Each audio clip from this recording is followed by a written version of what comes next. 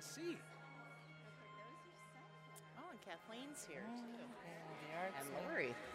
All right, everybody, welcome. Hello, thank you for joining us. Welcome to the Chandler Center for the Arts. My name is Michelle McLennan, and I'm the Manager of Arts and Culture for the City of Chandler, and very honored to host this panel discussion. I want to take a moment as we begin the discussion to acknowledge some people who are here. First, our Mayor, Kevin Harkey.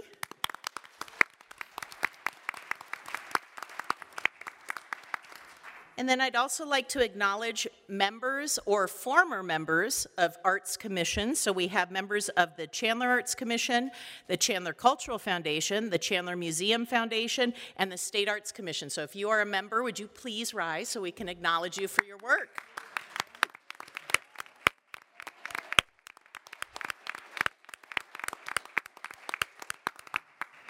Thank you so much.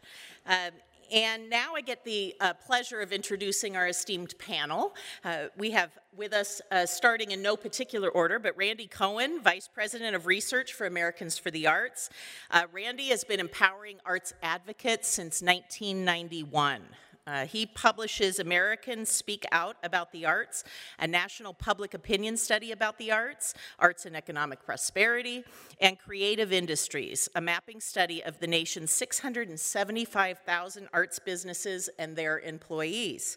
He led the development of the National Arts Policy Roundtable, an annual convening of leaders who focus on the advancement of American culture, launched in partnership with Robert Redford and the Sundance Institute. He has given speeches in all 50 states, and we are very honored to have him in Chandler, Arizona for today's discussion. All right. Next is Ann LeCure, Executive Director of the Arizona Commission on the Arts, whose mission is to create opportunities for all Arizonans to participate in and experience the arts. Ann is a policy strategist, facilitator, and seasoned executive who stays closely connected to an international network of creative leaders and artists. She is an expert in creative placemaking and placekeeping, creative industries, and cultural tourism, and the integration of the arts towards educational, social, and environmental goals in communities. Thank you, Ann. Mitch Menchaca, Executive Director, City of Phoenix Office of Arts and Culture, an Arizona native. He relocated from Washington, D.C., to lead the Local Arts Advancement Department at Americans for the Arts, where he guided a team of professionals serving and advancing 5,000 local arts agencies. He is currently on the board of directors of the Herberger Theater Center and Webb Center for the Performing Arts, and is the governor-appointed Arts and Culture Chair for the Arizona-Mexico Commission. Under his leadership, he oversaw Phoenix's participation in the Arts and Economic Prosperity Study 5. Was it 5? Okay, great. Thank you, Mitch.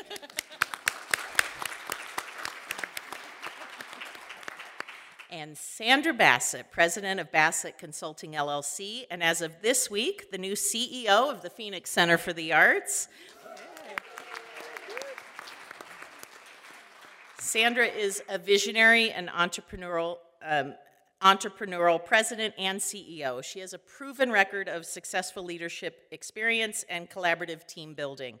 She's a dynamic motivational speaker, an international vocalist. If you haven't heard her sing, you should go. She's real good. Under her leadership, she oversaw the West Valley's participation in Arts and Economic Prosperity Study. Welcome our panelists.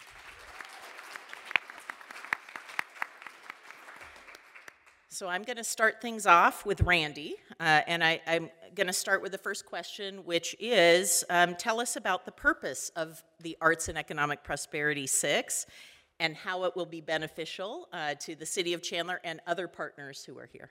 Great, thanks. Well, boy, it was such an ambitious crew to come out here in the middle of a beautiful afternoon and talk about economic impact of the arts. So thanks so much. It's great to be with you. It's great to be out of the D.C. area. This is my first work trip involving an airplane in 25 months. Wow. So, and the first time I've had to wear socks anywhere. So, but I've got them on. So I'm ready to go here. So thank you. And such an esteem. So Ann and I work together. Mitch and I work together. Sandra and I have known each other, and we've worked together on projects, as with Michelle, for years. And so such incredible leadership in the area here in the region. So you're all very fortunate for that. Arts and economic prosperity, economic impact of the arts, what? We love the arts because they inspire us and they engage us and they create, these communities that we want to live in and work in. But the fact is, they're also an industry. Arts employ people locally. They purchase goods and services from other businesses in the community. They drive tourism. Arts organizations are good business citizens. And we're going to do this and talk about this economic impact study because it changes the conversation about the arts from one of a charities, subsidy, more gruel, please, kind of entity to an industry that really helps drive the economy. So I don't know, how many people took up over the pandemic some kind of craft or, tried something new, wire work, or sewing or so I took up knitting. I always wanted to learn how to knit. Now, I can, I'm like a one-way knitter, though. It's like a scarf this wide and about a mile long. There's giraffes standing outside my door because, it's the only guy that'll make one that wraps my whole neck.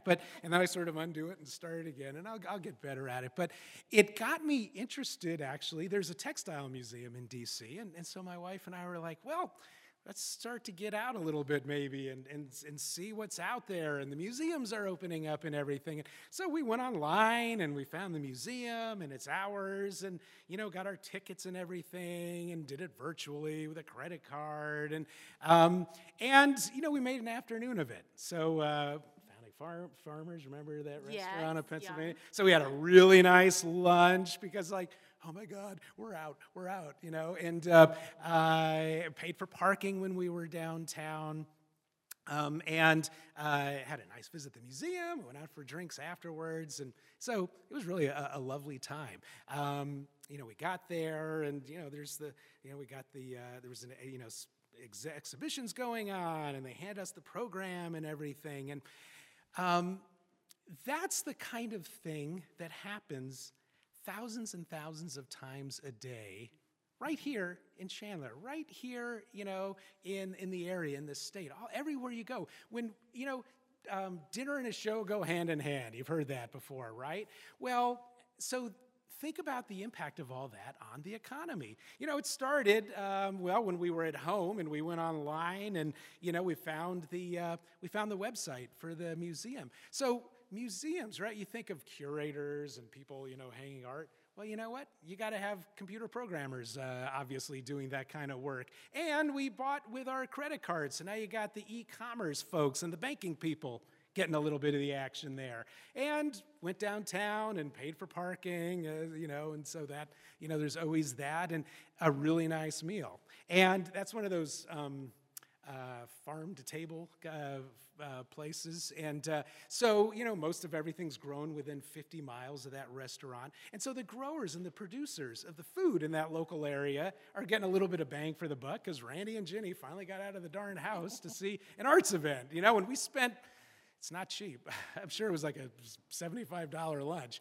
And then, we went and, even here, you go to an afternoon thing about economic impact of the arts, and they're handing you out paper. Everywhere you go in the arts, you're always getting paper, right? You're getting a program, a flyer. It comes in the mail. There's a writer for that. There's a graphic artist designer for that. The printers make such bank on the arts, and so it's got to be delivered. So every time there's an arts experience. And then mind you, the arts event hasn't even started yet, Every time there's an arts experience, all kinds of industries in the community are touched. And that's the kind of thing we set out to learn about with this arts and economic prosperity study. And I thought I'd just do just a couple quick slides so people kind of know what I'm talking about a little bit. And I know we're in East Valley, but Sandra led us through the West Valley region. And so this is a study we published in 2017. And Arts and Economic Prosperity is the largest, most comprehensive study of its kind anywhere in the country. So the new study that we're about to start, with Michelle and Phoenix and everybody right here, and is Arts and Economic Prosperity 6. We've got 360 communities in all 50 states, communities as small as 1,500 people, as large as 4 million. You know what the takeaway here is?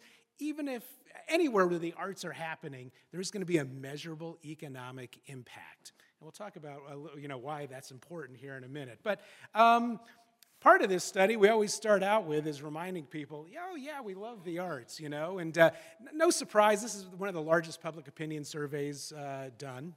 That's what we do at Americans for the Arts. It's got to be big. 90% of the American public says, oh yeah, the arts improve our quality of life. No surprise there. 86% of the population, however, agrees that, yeah, arts, good for local businesses, good for the local economy, right? Everyone starts playing back that little narrative like, yeah, last time I went to an arts event, we did retail shopping, I travel for arts and culture maybe, spend a night. When I choose the communities I want to visit, I think about what am I going to do while I'm there, and so much of the time it's like the culture, right? I'm looking for an authentic cultural experience. And so people get that. So what do we find out again?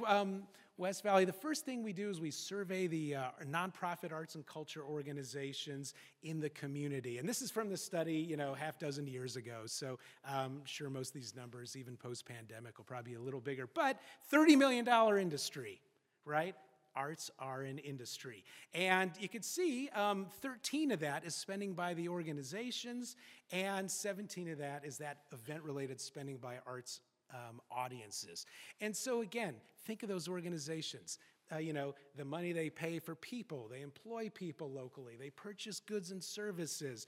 Arts organizations are good business citizens. Arts organizations are members of the Chamber of Commerce. They work with tourism and economic development.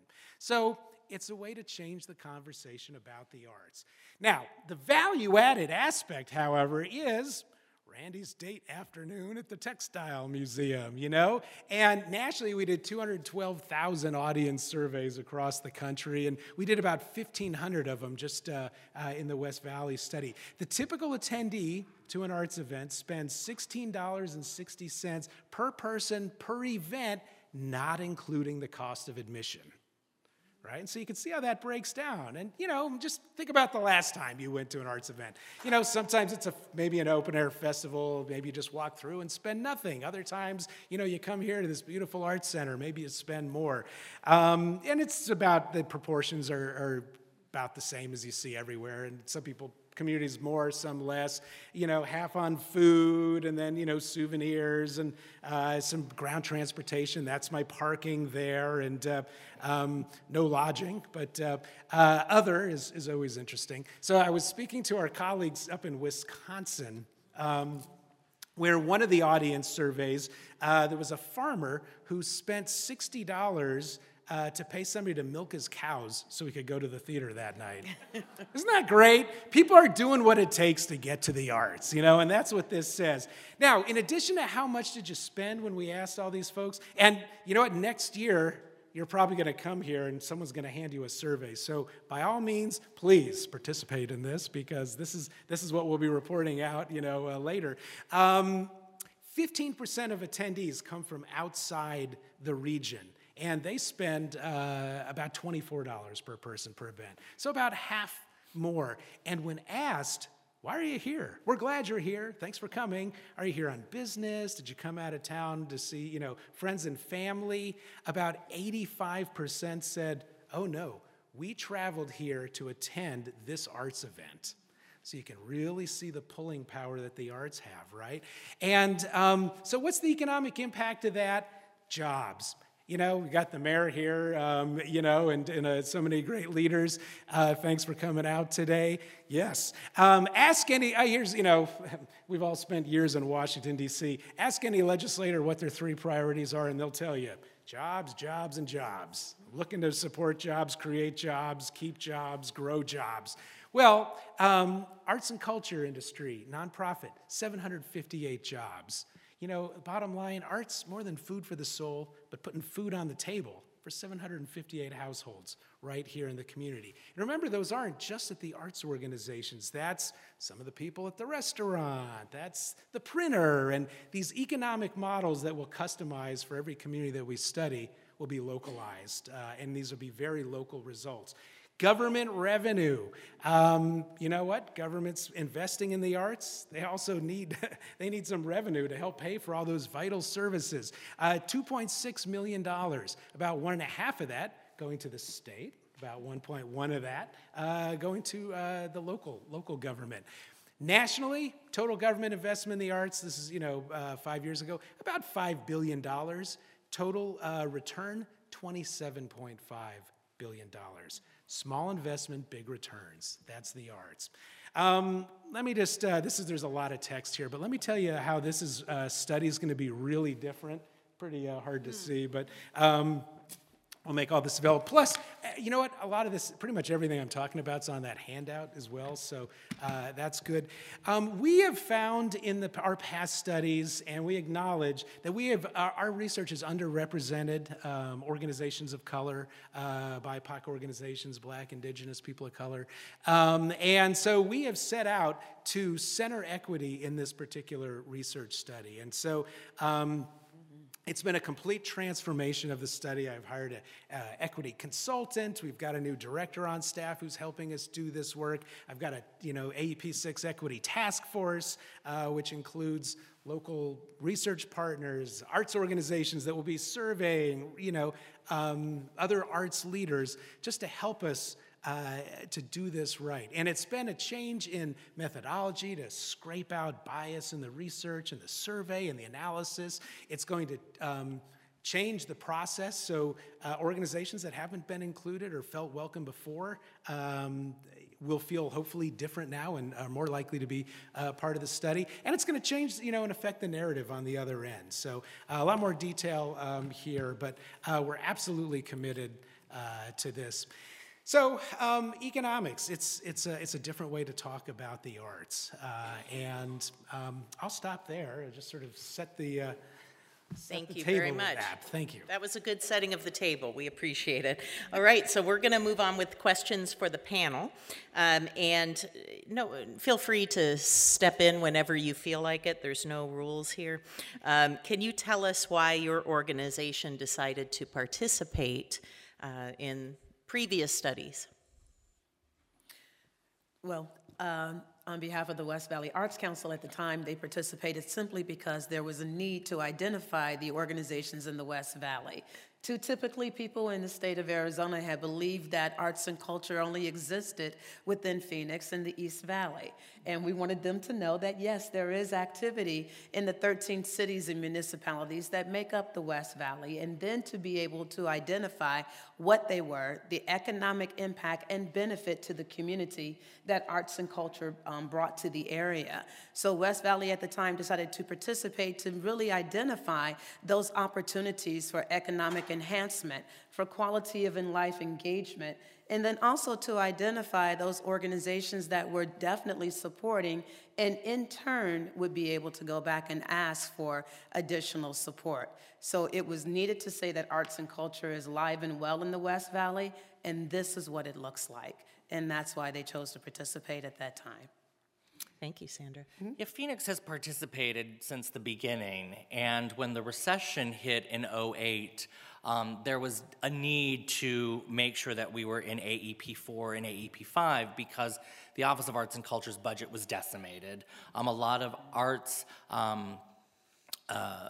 organizations in Phoenix were supported by the city, meaning they were city-run, and when the recession hit, they put those up to RFP to say, we'll still own the building, but please, someone come run the programs and take it over. And we've been successful now that all those years later, including the Phoenix Center for the Arts is one of them.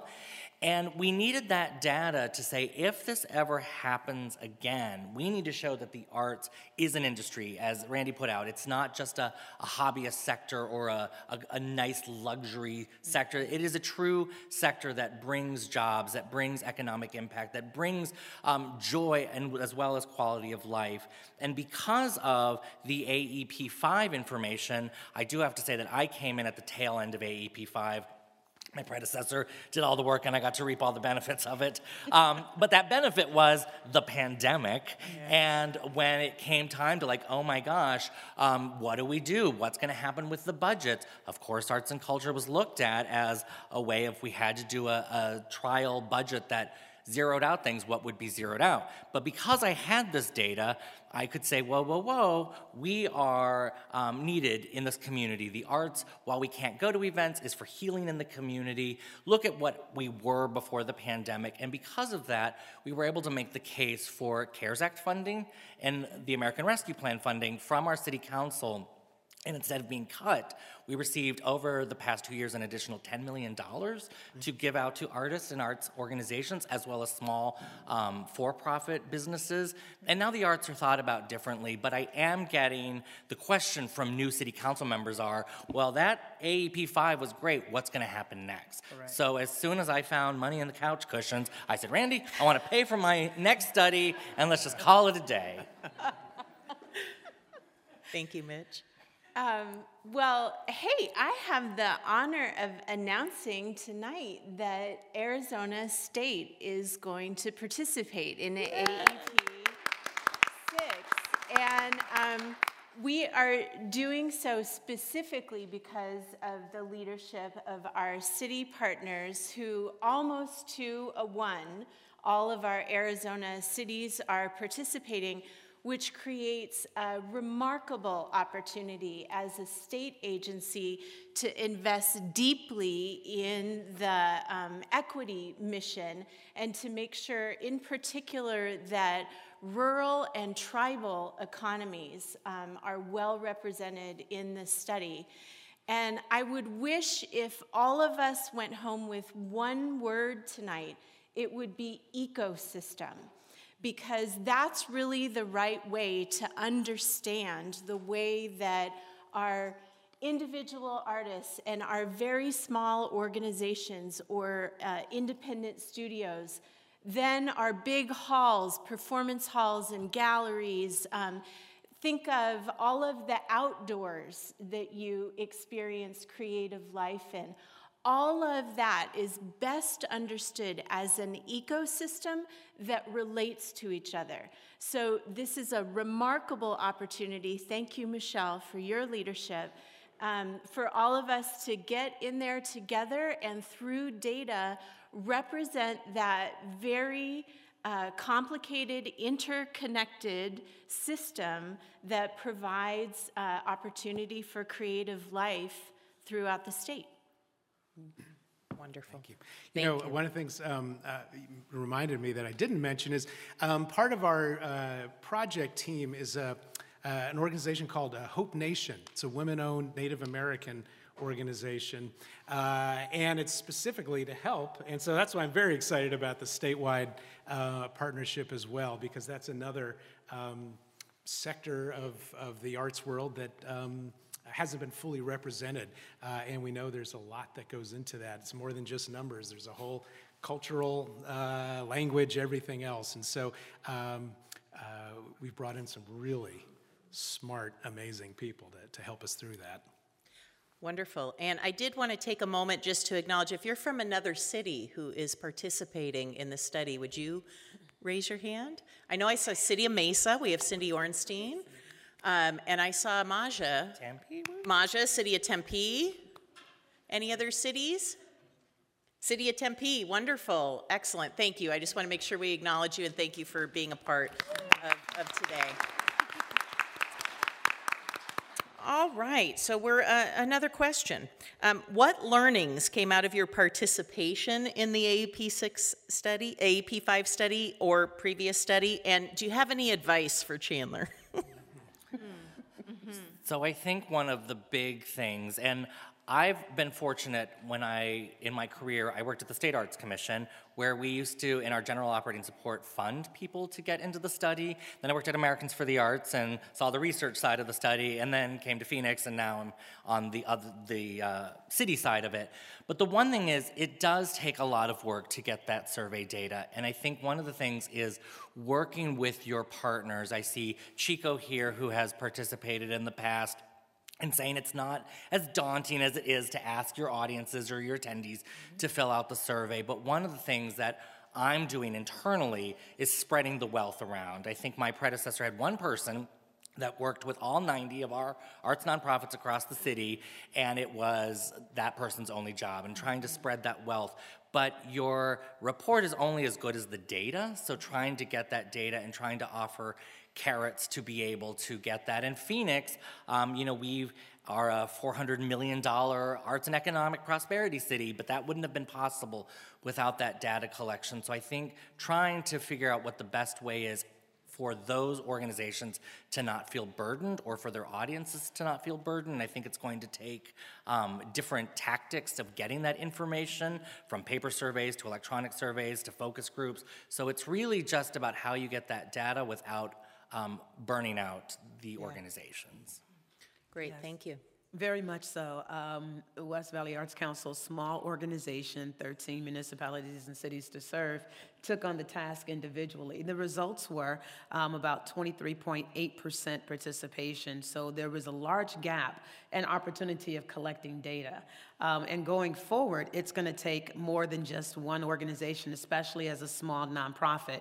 It truly becomes a partnership with different cities, different nonprofits. That small nonprofit has to look at their base of people and the people around them. Can we get volunteers to help solicit the information? What are we doing from a marketing perspective? How can we leverage those larger organizations and the cities in the area, because they need this data as well, because as Mitch and everyone has said here, the financial opportunities and impact is great. The nonprofits need to understand that this data, again, can be used to help them as they're looking to ask for additional funding to do assessments to say that I may be here right now, but with additional funding, and because this arts economic impact study has shown that our particular area is expected to grow 20% in the next 5 years, we are asking for additional money, and we can back those numbers and also, quantify what it is we're looking for. So it's not just an individual event.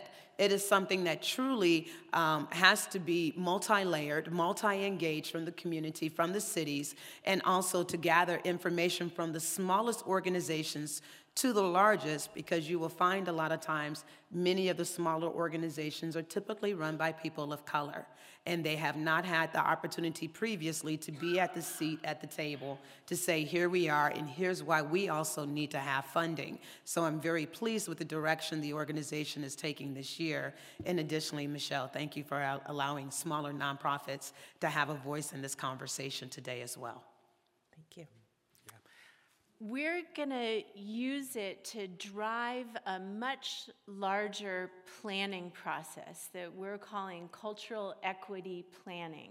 And that the core idea there is that creativity is a birthright, and we all have creative resources in every community. And so we'll be conducting a statewide process to really shine the light on those activities in communities and ask the question, how can our state and city resources lift up that work?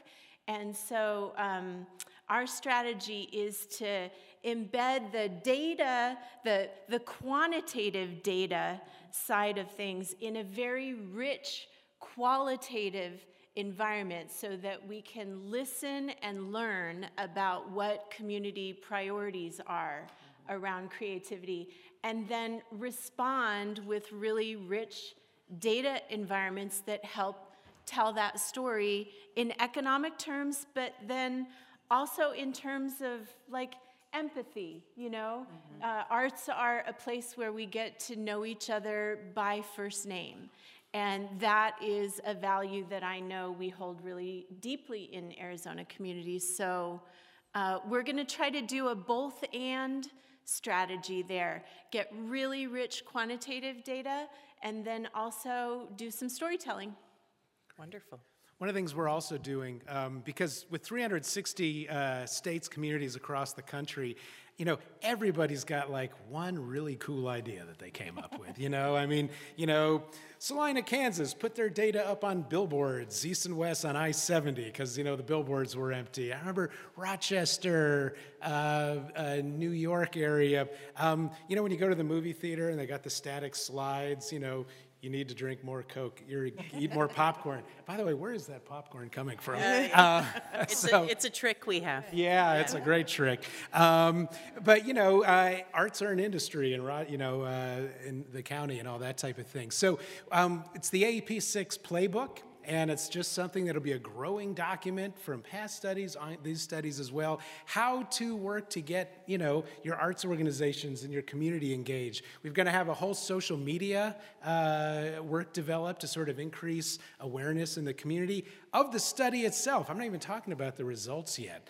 And then similarly, we're going to say, you know, hey, gang, you know, the study will be out in a year. Now's the time to give your Chamber of Commerce a call and say, it's time to do an arts breakfast, you know, and because you got to get on their calendar a year in advance. Let me tell you, in normal times, I talk to 20, 25 chambers of commerce a year. They are my best audiences. I will take a Chamber of Commerce to talk about the arts any day because, number one, they love the data, especially the economic data. It's just a myth buster for them, you know.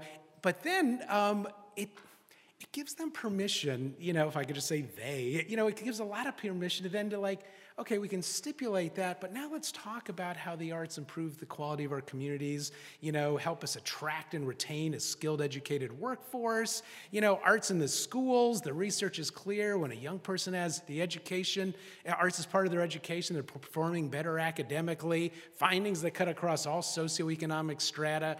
You know, when their arts are part of our health care, we're healing better, we're healing faster, and social cohesion, and some of you saw me actually hit this by mistake, but in addition to the economic impact study, there's going to be a whole new public opinion survey.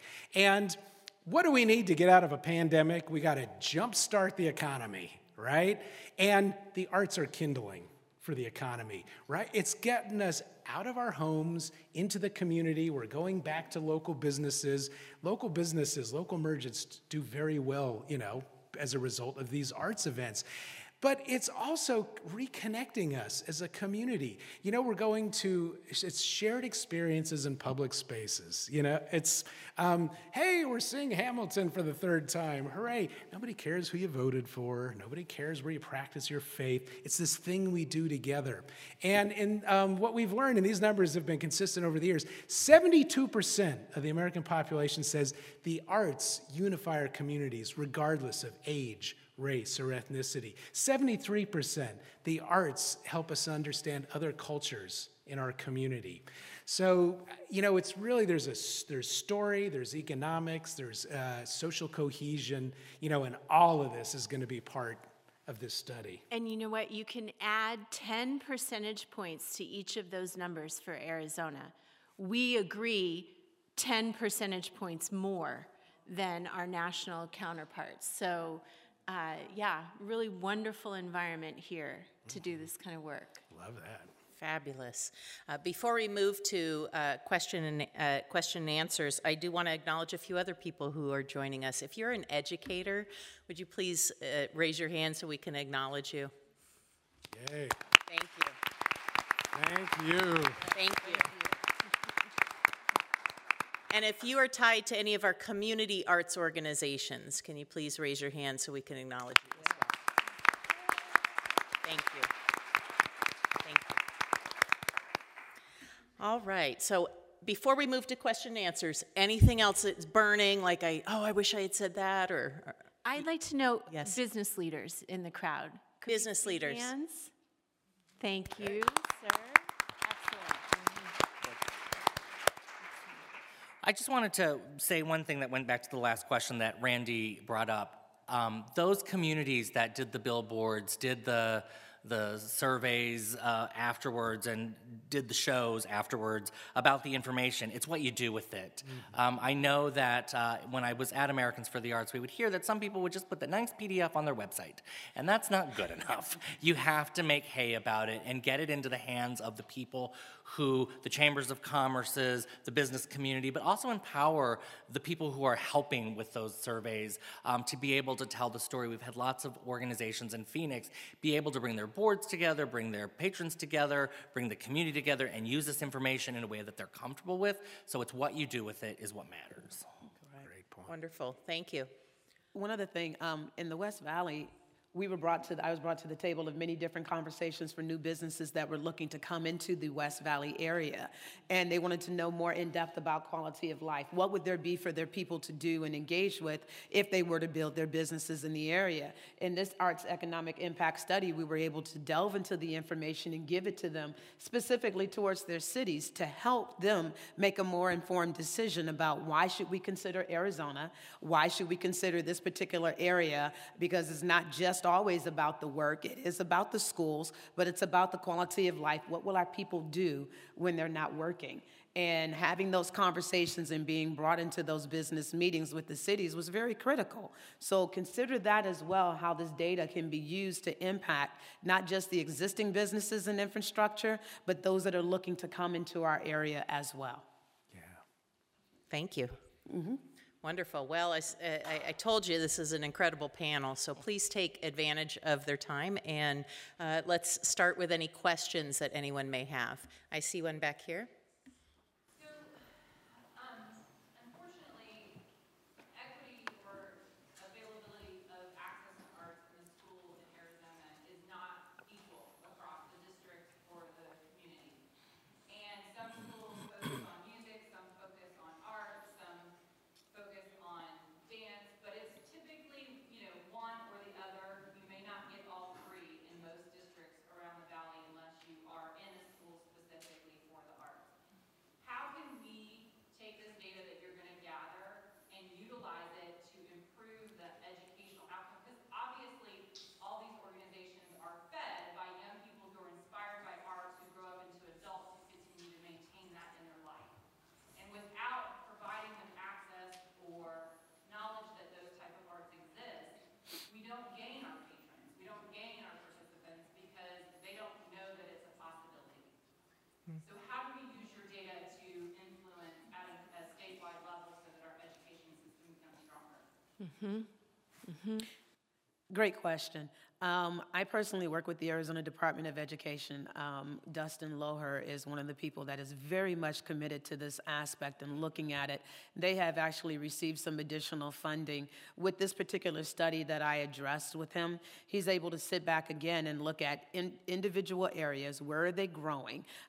Where are the dollars being spent for professional development, for additional classes? And please understand how that trickles down, right? So we're looking at the state saying that we've identified these schools and we've put money into Title IV funding to cover the gaps in these schools that don't offer specific types of classes. Now it trickles down even further because now these schools have the money and they're looking to other organizations to come and bring those classes or mobiles or whatever else directly to their schools because they've received that extra funding. From the nonprofit perspective, they're looking for me. So I have this money. You have the connections in the community. Your people have been vetted, and they're trained, and they're qualified. I don't have a music program. So can we use these Title IV dollars that Arizona has provided for you to bring this in? Yes, we can. And then we continue to use the data from a demographic perspective, because if your area is growing, now we have the data sustained to be able to say we need additional money and additional funding to continue bringing these programs to the schools. It's not the best stopgap measure, but it is an opportunity to take this data and to be able to use it in conjunction. And I can tell you that the Arizona Department of Education is engaged, and they are very much interested in using the data to be able to provide additional classes and support where they can. I would just add that when you're in the business that we're in, you get good at translating to different interests in different sectors. So We use this data to speak to the healthcare industries. We use this data to speak to other business sectors, also at the neighborhood level. But there is one place where everything starts, and that is in young life. And so if our strategy around arts education isn't deeply grounded and fundamental, you can't get the outcomes that we talk about in all those other sectors. So I guess my approach would be to make sure that children are in the center of every argument that we're making so that folks see the long sequential process that happens from young life into young adulthood, and then for as long as the rest of us have days, that if it doesn't start there, you've missed something fundamental already, and all of those other outcomes are dependent on it. So I had a couple things. So in the arts, a lot of times, you know, when it's budget hearing night for the city or the state legislature or something, you get a lot of us up there, and there's so many talented kids already in the community. Make sure you play all the aces up your sleeve and have the young people be part of the testimony. Everyone gets 3 minutes. Have the kids, the student poet laureate there. Have, a performance. And there's a way, actually, to use the arts to make it a hearing that people never forget. But also being very facile with the data.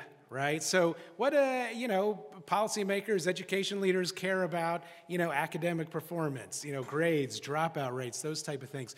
There's a UCLA researcher, James Catterall, who did longitudinal data for years on 25,000 students at 1,000 different schools across the country. Big nationally representative sample.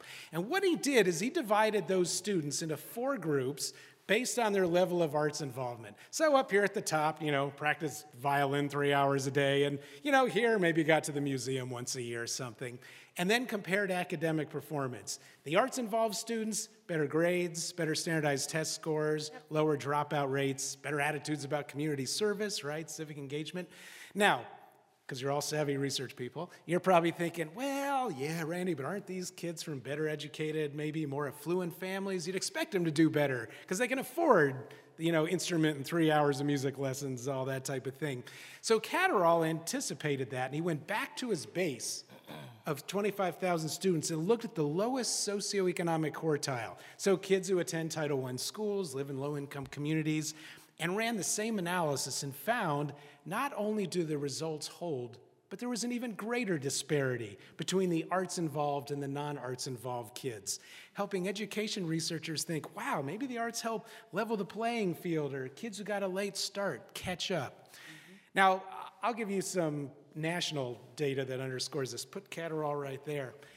Every 10 years or so, the Department of Education sort of gets a big thermometer, sticks it in the ground everywhere in the country, and how much arts education's out there? And, nationally, it's like, well, it is sort of held relatively steady, up a little, down a little, that kind of thing. However, go back to those low-income communities, those Title I schools, huge drop-off. Mm-hmm.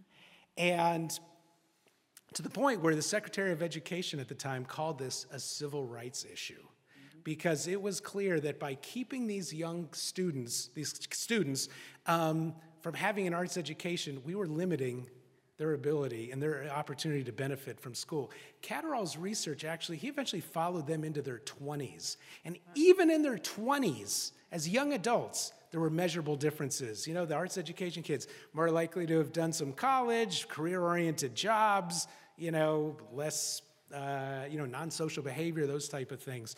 So it is, it's a huge issue. I think it's one of the most important things we can be focusing on now. And the good news is there's research there to really back that up.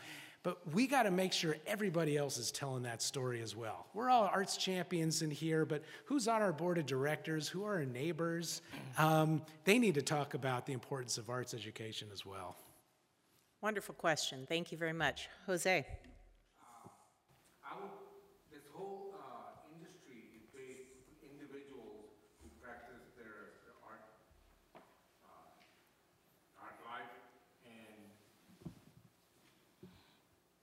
I see see a lot of data, but how are you improving these individuals with families that they have to support?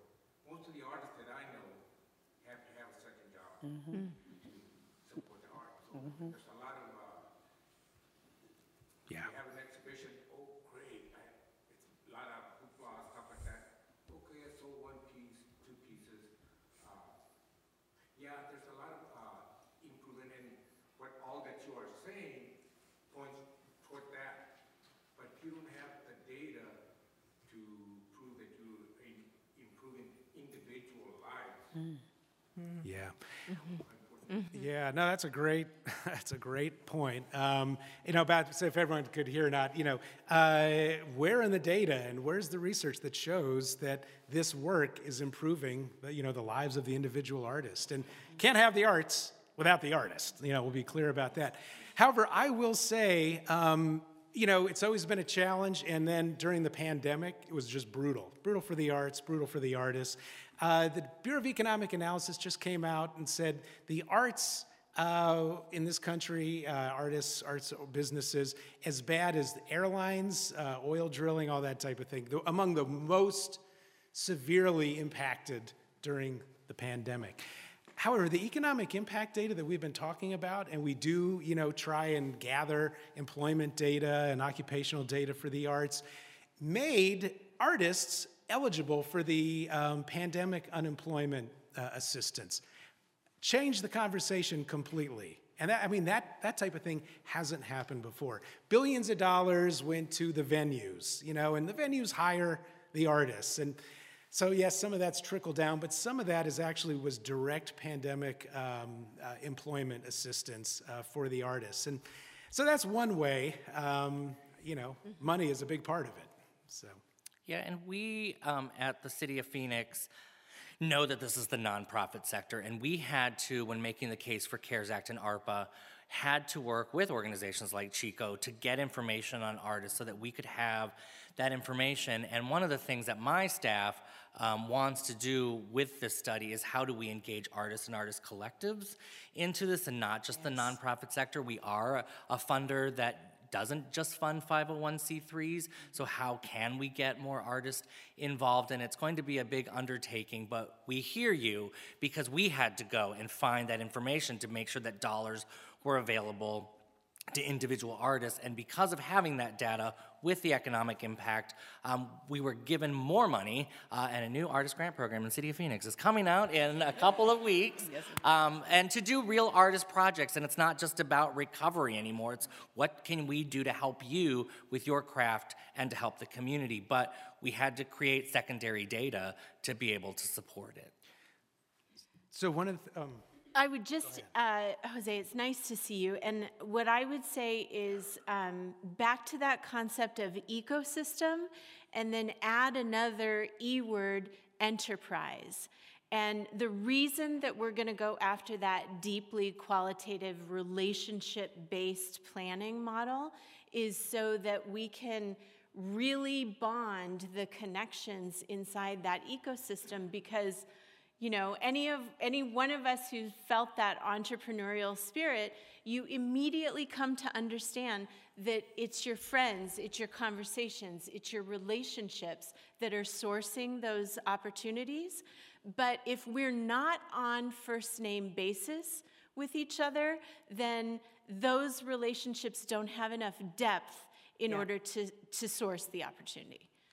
One of the pieces that'll be part of AEP 6 does get beyond what Mitch was describing, beyond what's the nonprofit arts and culture sector. And we're doing county-level reports using federal data about all the arts. So how many arts business establishments, their employment, their income, so that's commercial, nonprofit, as well as occupational data, because not every artist works for an arts organization, right? Sometimes you got a designer that works for a law firm, a type of thing. And, there's a lot of those people have been missed in a lot of research, but the federal data has gotten better and accessibility to it. So we're going to be creating reports for all 3,143 counties in the United States that will have those data. Again, it'll be something that's measurable, countable. It's not going to be the silver bullet. It's like, but it's just another step in that right direction because you got to be counted, right? You know, you got to demonstrate that we're here in existence, and so that's one thing we're able to do as part of this. Jose, what I'll say to you quickly, I am a performing artist still. So I know your pain, and I equally hope that the things that we're looking to do with the study and then also with the additional collection of data will assist us, because I was also deeply economically impacted as a performer, and I thank God that I did have other employment. And I know how many of my friends suffered, especially those that didn't have a spouse with a full-time with benefits. That is part of our lifestyle. I live it with you. I understand and feel your pain, and hopeful we are going to make some changes to be able to collect some more of that data going forward. Thank you. We have time for maybe two, but I'm going to go with one more question for now. We'll see how it goes. And I saw your hand in the back. Hi, I'm an artist too, and I was going to piggyback on this conversation, and I was thinking about what if we just ask the artist look at the artist as a business and ask what the artist's expenses are. How much money do you need to live? How much is your rent? How much are your supplies? Things like that. So if you need data from us, then perhaps artists need to be asked what our costs are so that we can be seen as an entity that is not conservative, because that doesn't sound like we don't conserve, but that is just, it has the actual data that says this is how much an artist needs to survive. And then maybe it can be looked at in another way. Yes, and a lot of that information we do get frequently when we're doing grant applications. We do ask you, how are your expenses, and then the reporting comes in, where did you spend your money? So some of that data is there. To the higher extent of being able to cull it on a higher level to what you're discussing is something that still remains a great opportunity, but we do get some of that data, but we've got a long way to go. So keep voicing it, and we keep voicing it, Jose, as artists, so that we can really have the data to see what the true economic impact is, especially as we go through difficult times. All right, we do have time for another question. There's so many. How do you pay? How about right here?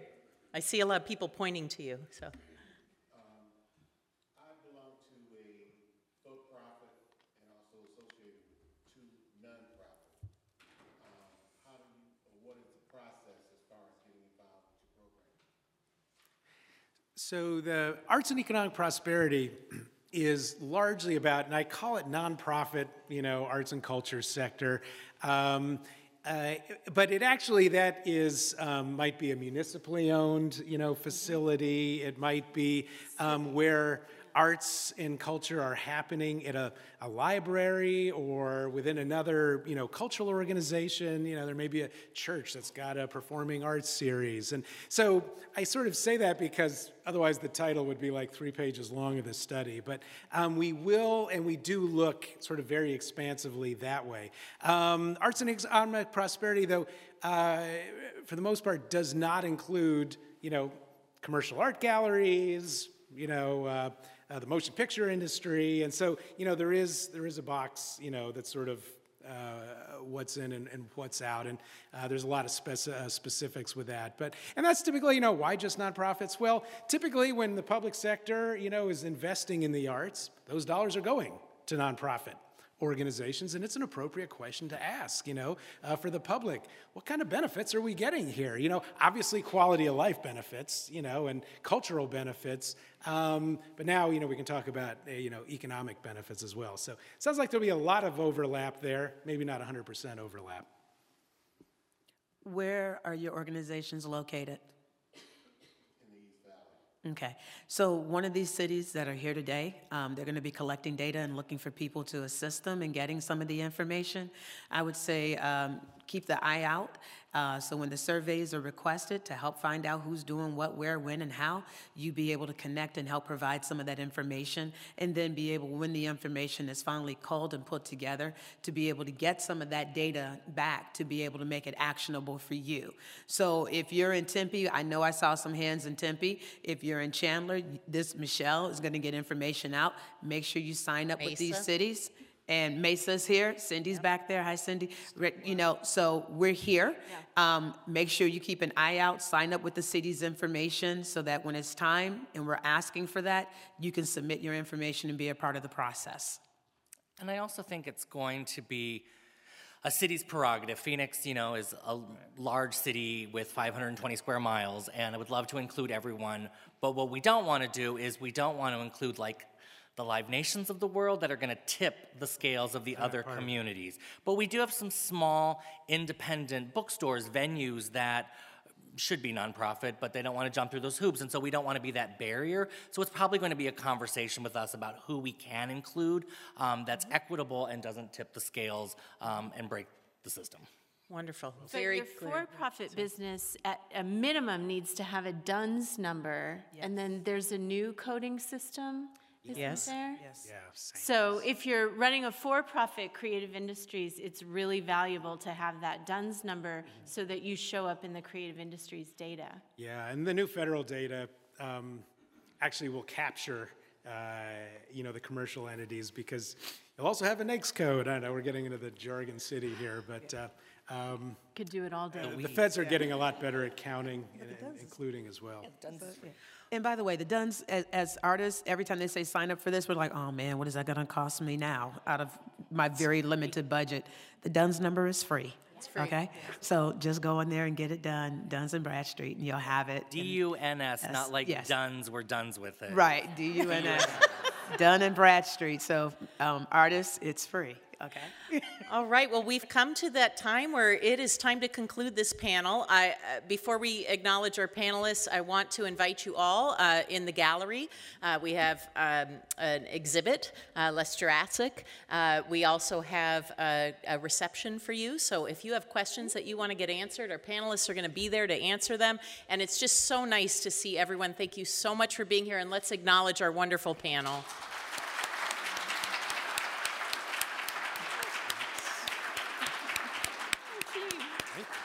And thank you. We'll see you in the gallery. All right.